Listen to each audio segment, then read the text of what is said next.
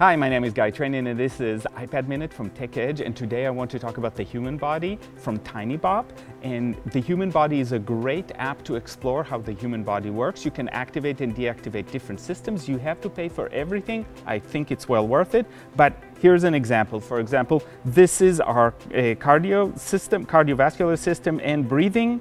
So we're activating the lungs. You can see that there's slow breathing, but if you see at the bottom, there's legs and you can move and make the body work harder. You can see how breathing becomes faster and your lungs inflate and inhale and exhale quite faster. You can use different systems. For example, you can add the heart to it and see the impacts with it. Lots of systems you can see up and down, and you can use all of them to explore the body and have kids explore the body and how it works.